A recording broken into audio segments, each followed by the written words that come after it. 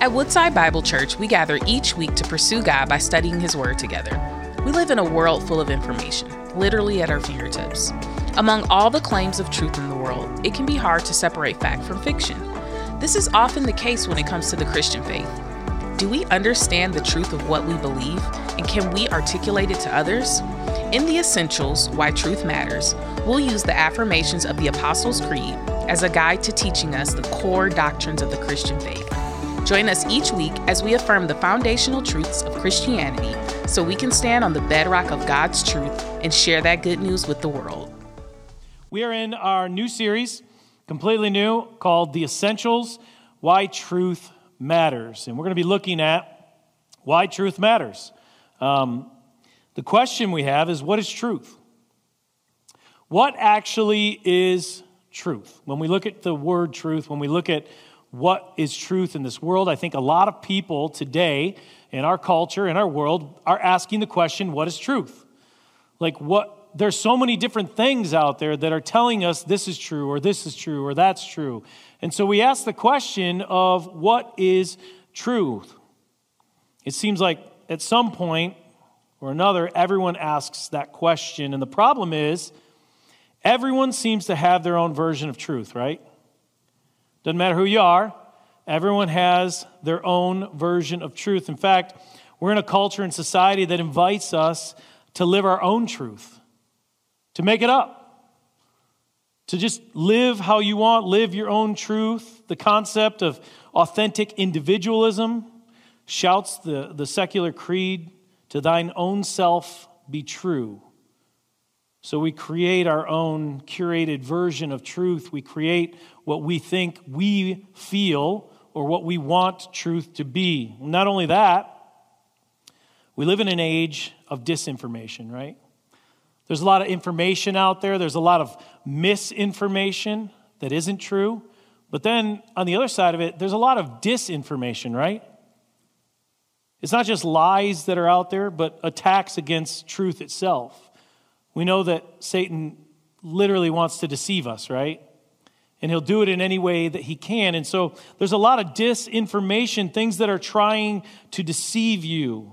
I don't know about you, but I used to play this game when I was younger in youth group. We'd be driving in the bus to camp or wherever we were going, and we used to play this game called Two Truths and a Lie. Anybody play that? Come on, oldies, let's go. Two truths and a lie, right? So the concept is you give someone two truths about yourself and a lie, and you try to deceive them and try to make them guess which one is the lie. And the great thing is you tell them something that's so far out there that's a truth about you that you come up with that one thing that nobody's going to believe, right? And then that's the one that you want to put in there to try and deceive them because they're like, there's no way that's way too hard, that's way too complex. There's no way that's the truth, so then they guess that, right? A lot of times in life, that's the same thing. See, with everyone having their own truth, and the world full of information, misinformation, and even disinformation, it can seem pretty hard to tell the difference between fact or fiction, right? So how do we know what is true? How do we actually look at it and say, that's true? The other question is does it even matter? Does it actually matter what is true? And how do we live in light of the truth itself? Today, as I said, we're starting a new series called Essentials, Why Truth Matters. And we want to answer the question of what are the essential teachings of Christianity?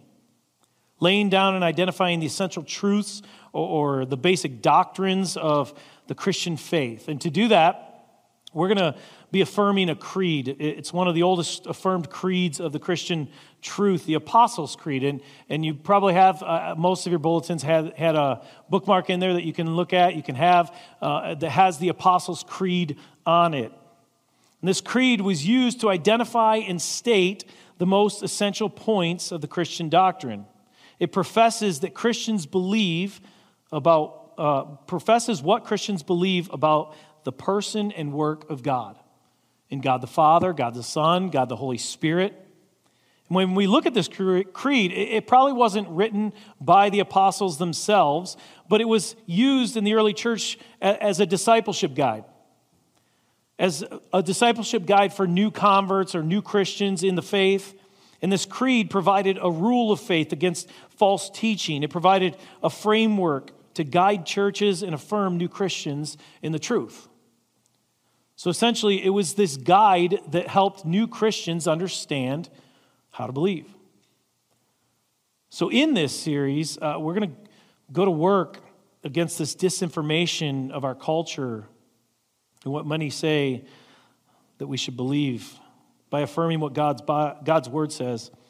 So to start, we begin this first line of the Apostles' Creed, really the first phrase that says, I believe in God. This simple little phrase that I believe in God that we're going to look at today. It seems pretty easy, right? The truth is that there was a recent poll that was taken that 80% of Americans, when they were asked, do you believe in God, would say yes.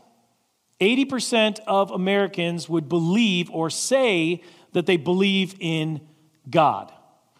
Now, what's alarming about that is that in the last 2 generations, that number has gone down 17%.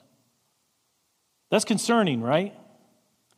That in our culture, in the last 2 generations, 17% of those people have said, I don't believe in God now. See, the disinformation campaign against God has taken ground and it's waging war, it says. It's waging war by saying God isn't as relevant or necessary as you actually think. But the truth is that the Scripture speaks differently about that, and we know that. They call us to believe in God. So we're going to look at Hebrews chapter 11. If you got your Bibles or your tablets or whatever, you can turn there. It'll be on the screen. Let's turn to Hebrews chapter 11, verses 1, as we start to explore this. That believing in God is essential to possessing truth. Believing in God is essential to possessing truth. The Apostles' Creed begins by saying, I believe in God. So it's important that we understand what it means to believe and why is it essential. What's essential about it? Why is it essential to believe in God? The first thing that we see is that belief in God is how we draw near to Him. If we look at verse 1, it says this. Now faith is the assurance of things hoped for, the conviction of things not seen. Then we skip down to 6, verse 6. It says, and without faith it is impossible to please Him, for whoever would draw near to God must believe that He exists and that He rewards those who seek Him. So the first thing we see is that belief in God is essential, right? It's essential because believing in God or having faith in God is how we actually get closer to Him. It's actually how we draw near to God by believing in Him. We actually have to believe that He exists, right? See, there's an actual reason for our hope as Christians because of the promises of God's word, right? If we look in 1 Peter 1:3, it tells us this, that we have been born again of a living hope. See, it's essential as a Christian, and our hope depends on the degree of our faith. The more we actually have faith, the more we will have hope. What does that hope look like? I don't know about you, but as a child, I can remember many Christmases. I would sit and I would hope with all my might that my parents would get me that thing that I wanted. I would hope that on Christmas morning to be under the tree and that I actually be able to open it, whether it was a Nintendo or a shotgun or all these things. Or, man, one year I wanted a black stallion, right? I was little. I wanted a black stallion, and my hope was that I would get this black stallion. I got a Shetland pony. But it was black. But we hope for that, right? It's not that hope, though, that he's talking about here. That's not the kind of hope that we're talking about. It's a hope of assurance or certainty that is definitely going to happen, that we can bank on it, that it's 100% true, that it's assurance in that. We have faith in that. In verse 1, he says this, now faith is the assurance of things hoped for, the conviction of things not seen. In this, he has one clear and simple idea in mind. Faith is banking your life, assurance, conviction on what is not possessed or realized at the moment, where he says things hoped for, or he says things not seen. See, this was important to the writer of Hebrews because he understood what was about to happen, the storm of persecution that was going to come down on the church. He knew that in order for them to survive, in order for them to thrive as the church or as believers, that they had to have a faith, a solid faith, a hope in God alone. See, what the writer understood or understands is that faith produces hope and that hope produces perseverance, right? It draws us closer to God as we put more faith in him, even though we can't see him. It says we have assurance of things hoped for. We have conviction of things not seen. That the more we hope, the more we put faith in him, the more we actually believe in God, that it draws us near to him, that we actually grow closer to him, that we can actually withstand the things that come. So in chapter 11, we see that he gives the many examples of different individuals. We don't have time to look into them all, but ordinary people that believed in God and trusted him with their lives. He talks about in verse 3, he says, by faith, we understand that the universe is created by the word of God, that he spoke it into existence, that God actually spoke and the universe happened, right? We believe that. We believe that God created everything, that it didn't just happen. In verse 4, he talks about Abel, and then he goes and talks about Enoch, and he talks about all these different people who had faith and believed in God, and things happened for them, right? But later on, right in the middle, he talks about a guy by the name of Noah, right? And if we know the story of Noah, God asked him to build this ginormous boat.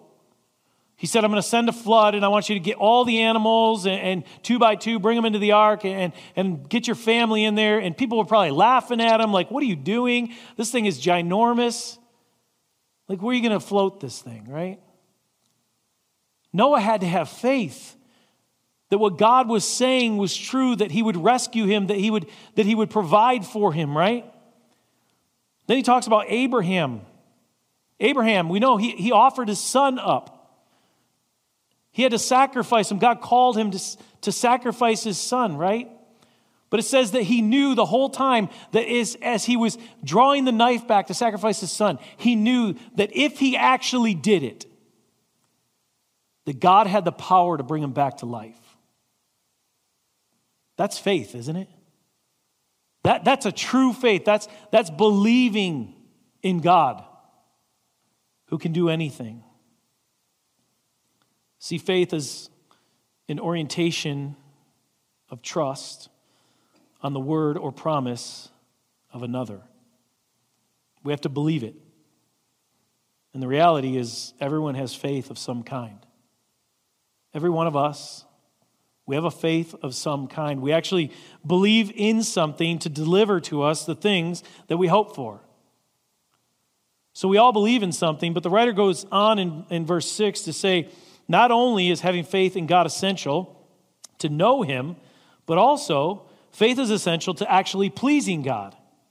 It actually makes him happy when we actually put faith in him. When we believe in God, it actually pleases God, it says. Fundamentally, faith in God is believing two things. Believing he exists and that he rewards those who seek him, as it says in verse 6.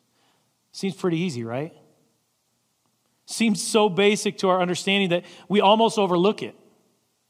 But it's absolutely necessary. When we talk about faith in God, we must believe that God actually exists.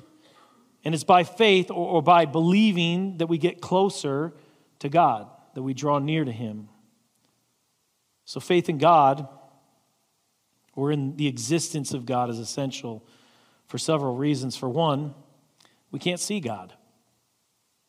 Nobody's seen God. We can't see him. It's not something that we can actually put our hand on, and it's something that's right in front of us. We can't actually see God, so it asks for a measure of faith.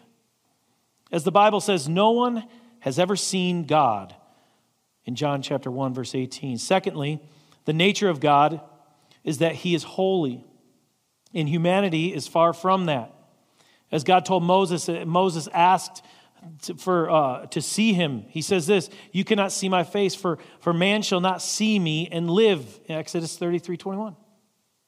That if you were to see the face of God, you actually wouldn't live. So we can't see God. It takes a measure of faith and believe. Augustine, one of the early church theologians and pastors, stated it this way: if you have not understood, I say believe. For understanding is the recompense of faith. Therefore, seek not to understand so that you may believe, but believe so that you may understand. For unless you believe, you will not understand. Seems pretty easy. If you're going to pursue something or seek something, right, you actually have to believe that it exists, right? So if I'm going to pursue to win $1 billion in the lotto, right, I actually have to understand and know that it exists. I have to actually put faith in it that there is $1 billion for me to win, so that I can actually pursue it, right? It's the same thing if I was going to go see the Grand Canyon. I actually have to believe that it exists before I can actually go and pursue it. In the same way, we have to believe that God exists. If you're going to pursue or seek to possess something, you actually must believe or exercise faith that it exists. But here's the truth. I think many people say they believe that God exists, but they don't live as if he does. I think there's a lot of people in our culture today that 80% of people that say, man, I believe that God exists. But they don't actually live in a way that they believe that God exists. In fact, many professing Christians are that way. They don't seek to know God. They make zero effort to draw near to him or live in a way that is consistent with how he's revealed himself. The truth is if we believe that God exists, wouldn't that change the way we actually lived? Think about this. If we believe that the God of the universe, he spoke the universe into existence, he created all things just by his words. If we believe in that God, the God that created everything, that would blow my mind, right? It would cause me to actually live in a different way than I actually was.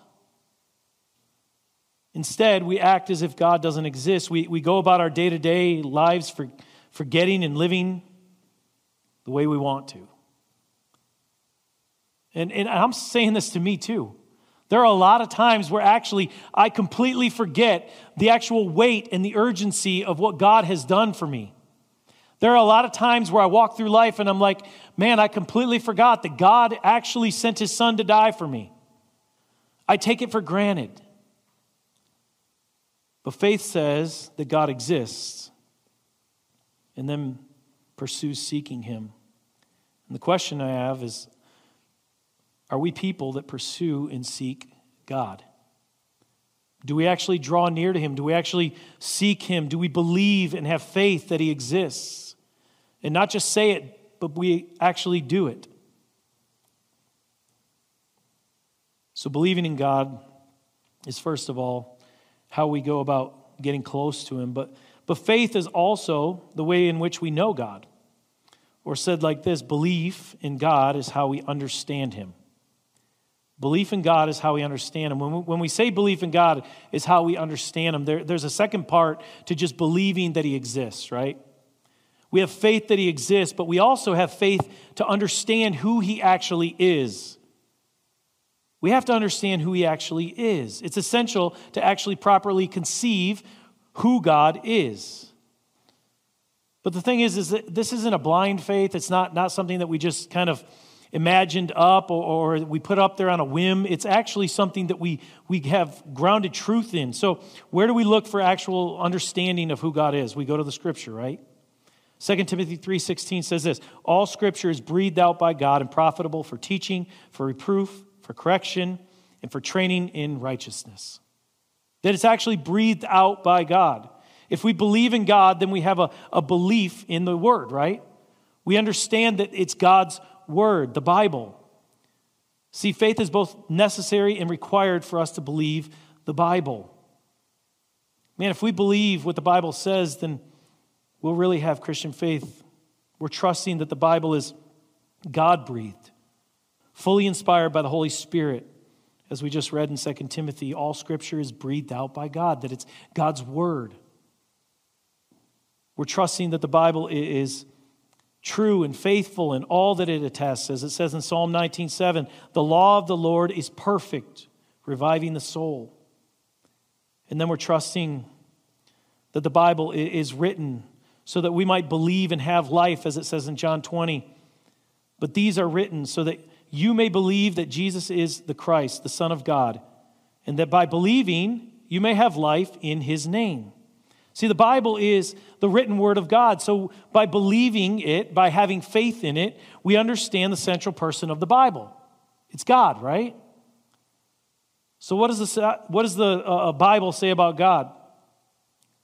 It's where God discloses and reveals himself. And we're just going to look at this very briefly because we could go into a deep theological study on this. But specifically, he tells us a profound mystery about himself. It tells us in Deuteronomy 6:4, "Hear, O Israel, the Lord our God, the Lord is one." This was known as the Shema, right? The first part of a prayer that the people of God would actually, they were called to daily recite or to proclaim. And it's stating that there is one true and living God, just one. We also see in 1 Corinthians 8:4 and 6, Paul taught the Corinthian church, quoting the scripture, that there is no God but one. And then he goes on and says, for us, there is one God. All of this is proclaiming that there is one true living God, that there's no other, that there's one, right? But then we look at Matthew 28:19, where Jesus tells his disciples this. He says, go therefore and make disciples of all nations, baptizing them in the name of the Father, the Son, and the Holy Spirit, right? That there are three distinct persons in the Godhead, the Father, Son, and the Holy Spirit. It can be confusing at times.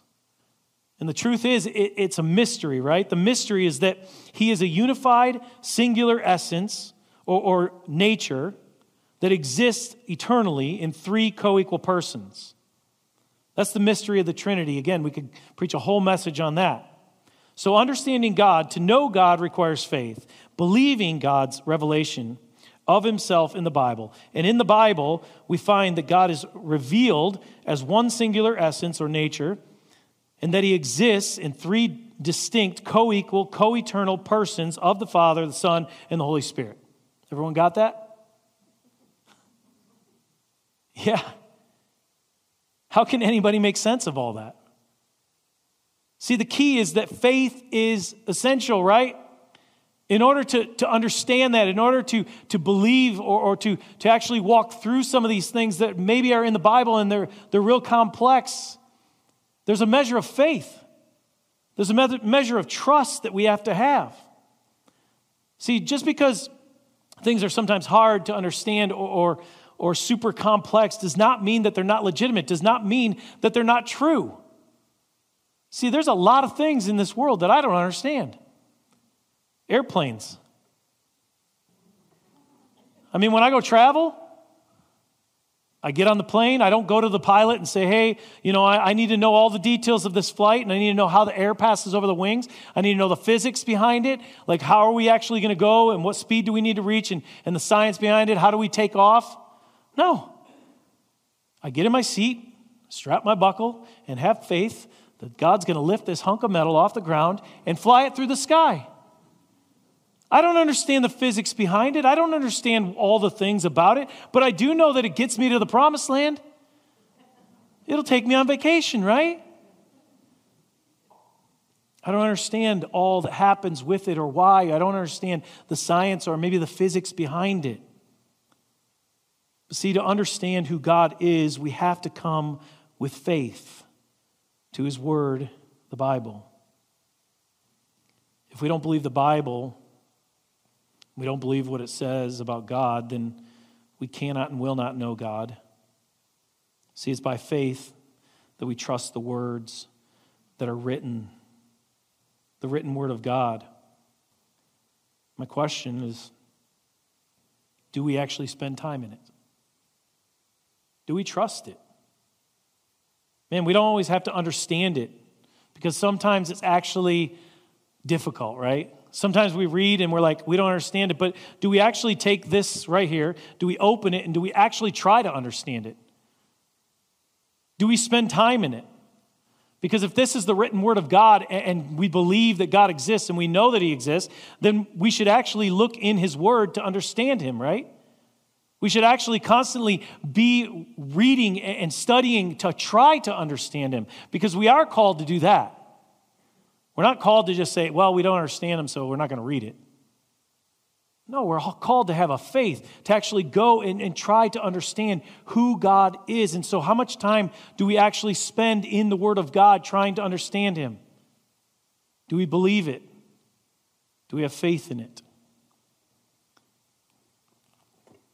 How are we doing with it? Do we believe the Word of God? See, faith is essential to understand God and who he is. We've seen that faith is essential to know God, and faith is essential to understanding God, which leads us to the last point, that belief in God is how we enjoy him. As we look back at Hebrews 11:6, which we looked at, we're reminded that without faith, it's impossible to please God. It's impossible to please him. And that we must believe that he exists, but there is also something that we must believe about God, right? That he rewards those who seek him. He rewards those who actually draw near to him. We actually have faith in him. It says, and without faith, it's impossible to please him. For whoever would draw near to God must believe that he exists and that he rewards those who seek him. He wants to reward us. We actually have faith and believe that God is good and that he wants to reward those who seek him and draw near to him, that we can enjoy him, that it pleases him. And what does that look like? It says that he rewards us, right? What does that reward look like? Well, our reward is eternal life through Christ. That we get to spend eternity with him. That one day we will stand before God face to face. We'll actually be able to see him. And we'll get to spend eternity with him. That's the reward. That God's grace and abundant love for us. It's life, it's salvation, it's eternal joy, it's himself. See, the gift or the reward is actually himself. If we affirm what Scripture says about God, then we see God as a good, faithful, gracious, merciful, loving Father and provider. And what it does is it causes us to draw near to him, to come to him, to seek him and live. And on the other side of that, if we don't believe, if we don't seek or draw near to him, then we won't be able to partake in the reward that he actually provides for us, his love, his grace, eternal life. See, this is encouragement for our own faith when we see dark times or troubles coming our way, right? It gives us the opportunity to ask the question, will we trust the Lord when things come along that we don't understand, when things come along that are tough and we're walking through those? It actually gives us the opportunity to ask the question, will we trust the Lord? Do we believe that he's our good Father? Do we believe that he protects us, that he rewards us? Do we believe that? God's reward is that we're adopted into his family. He calls us sons and daughters, right? That we get adopted into the family of God. This is why faith is so essential. It's not that nothing that we did or that we can do to save ourselves. Simply put, we can't get to an eternal reward by our own power or ability to our own, right? We can't do anything. There's nothing that we can actually do to earn our salvation. It's only by faith in Jesus Christ as our personal Savior and what he did on the cross that we can experience that true reward. It's the gospel, right? It's understanding the gospel. It all comes back to that we understand that we sinned, that God created us, that we sinned, that we have a broken relationship with him. And what did he do? He saw that, and he loved us so much that he actually sent his son to come and live as a perfect human being. And he lived this perfect life knowing that he was going to go to the cross. And he went to the cross willingly and died for you and for me and for our sins so that we didn't have to pay the price because there was nothing that we could actually do. And then what happened? They put him in a grave, and he actually defeated death.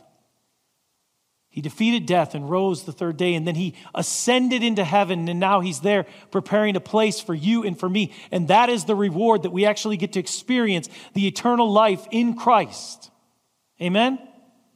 That we actually get to experience that one day. No matter the troubles that we walk through, no matter the things that we go through here on earth, that one day we will experience the reward of Jesus that he gave us through his son. That we'll experience his son. We can experience salvation. All these blessings are here for us.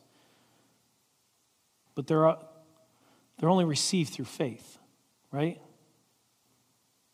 It says in Ephesians 2:8, "For by grace you have been saved through faith. And this is not your own doing, it's a gift of God." And the question is, have we accepted the gift? It's a free gift. There's nothing that we have to do to earn it. It's a free gift. We just have to accept it. So the invitation for us today is to draw near to God in faith. And I don't know where you're at today. I'm going to close with this, but I always love ending with the gospel because I never want to think that there's not somebody in here that doesn't know Jesus. And the fact of the matter is that that's the first step, that we actually have to put our faith and trust in him and him alone. And maybe you're sitting here today and you're like, I have actually never done that. I don't have a relationship with Jesus. I don't even know what it looks like to have a relationship with Jesus. I've been coming here a long time and I've heard about it. Maybe you're brand new and you never heard about it. But that's where it all starts, that we actually have to understand who Jesus is and what he's done for us on the cross. And maybe for you today, you're sitting out there and you're like, I need to actually have a relationship with God. And I always throw this out there, but I want to throw it out again, that I would love to have that conversation with you. That I don't want you to leave here today without knowing him. That I'm going to be down front. If you want to come talk to me and we can pray together, whatever that looks like, our prayer team's down front, then maybe you want to just accept Christ today. That's the first step. Maybe for you today that you need to make a decision to start here. That you say, John, I have a relationship with God. I've accepted him, the free gift of salvation, but man, I don't walk through life like he exists. I don't live my life like he exists. The way I talk, the way I walk through life, the people that see me, they don't see Jesus.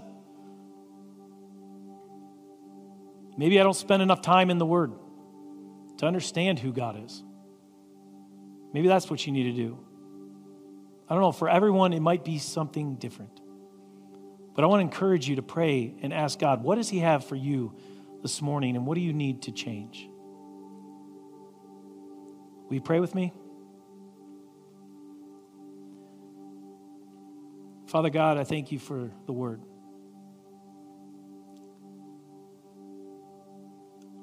Although sometimes we don't understand everything. Sometimes it can be very complex. Sometimes, God, it can be kind of confusing. But God, you say that if we go to your word, that you're going to reveal things to us that we may not know. And we may not have all the answers. But God, help us to daily seek them. Father, for the one in here that may need to know you, I pray that today they wouldn't leave without knowing you, God, that they wouldn't leave without knowing what it means to have a relationship with Jesus Christ. Are we perfect? No. We're never going to be perfect. But God, we strive to be more like you. And we're going to mess up. We're going to fail. But God, you're always there to pick us up. You're always there with open arms to love us. And so, God, I ask today that we would draw near to you. Even in my own life, God, that I would draw near to you. That I would seek you. That I would truly understand what it means to believe that you exist. the God of the universe. The God, we would all go from here and seek you today. I pray all of this in your name. Thank you for joining us as we study God's Word together. We would love to hear how God is moving in your heart and get you connected into the Woodside Bible Church family. Head to woodsidebible.org/connect to introduce yourself today.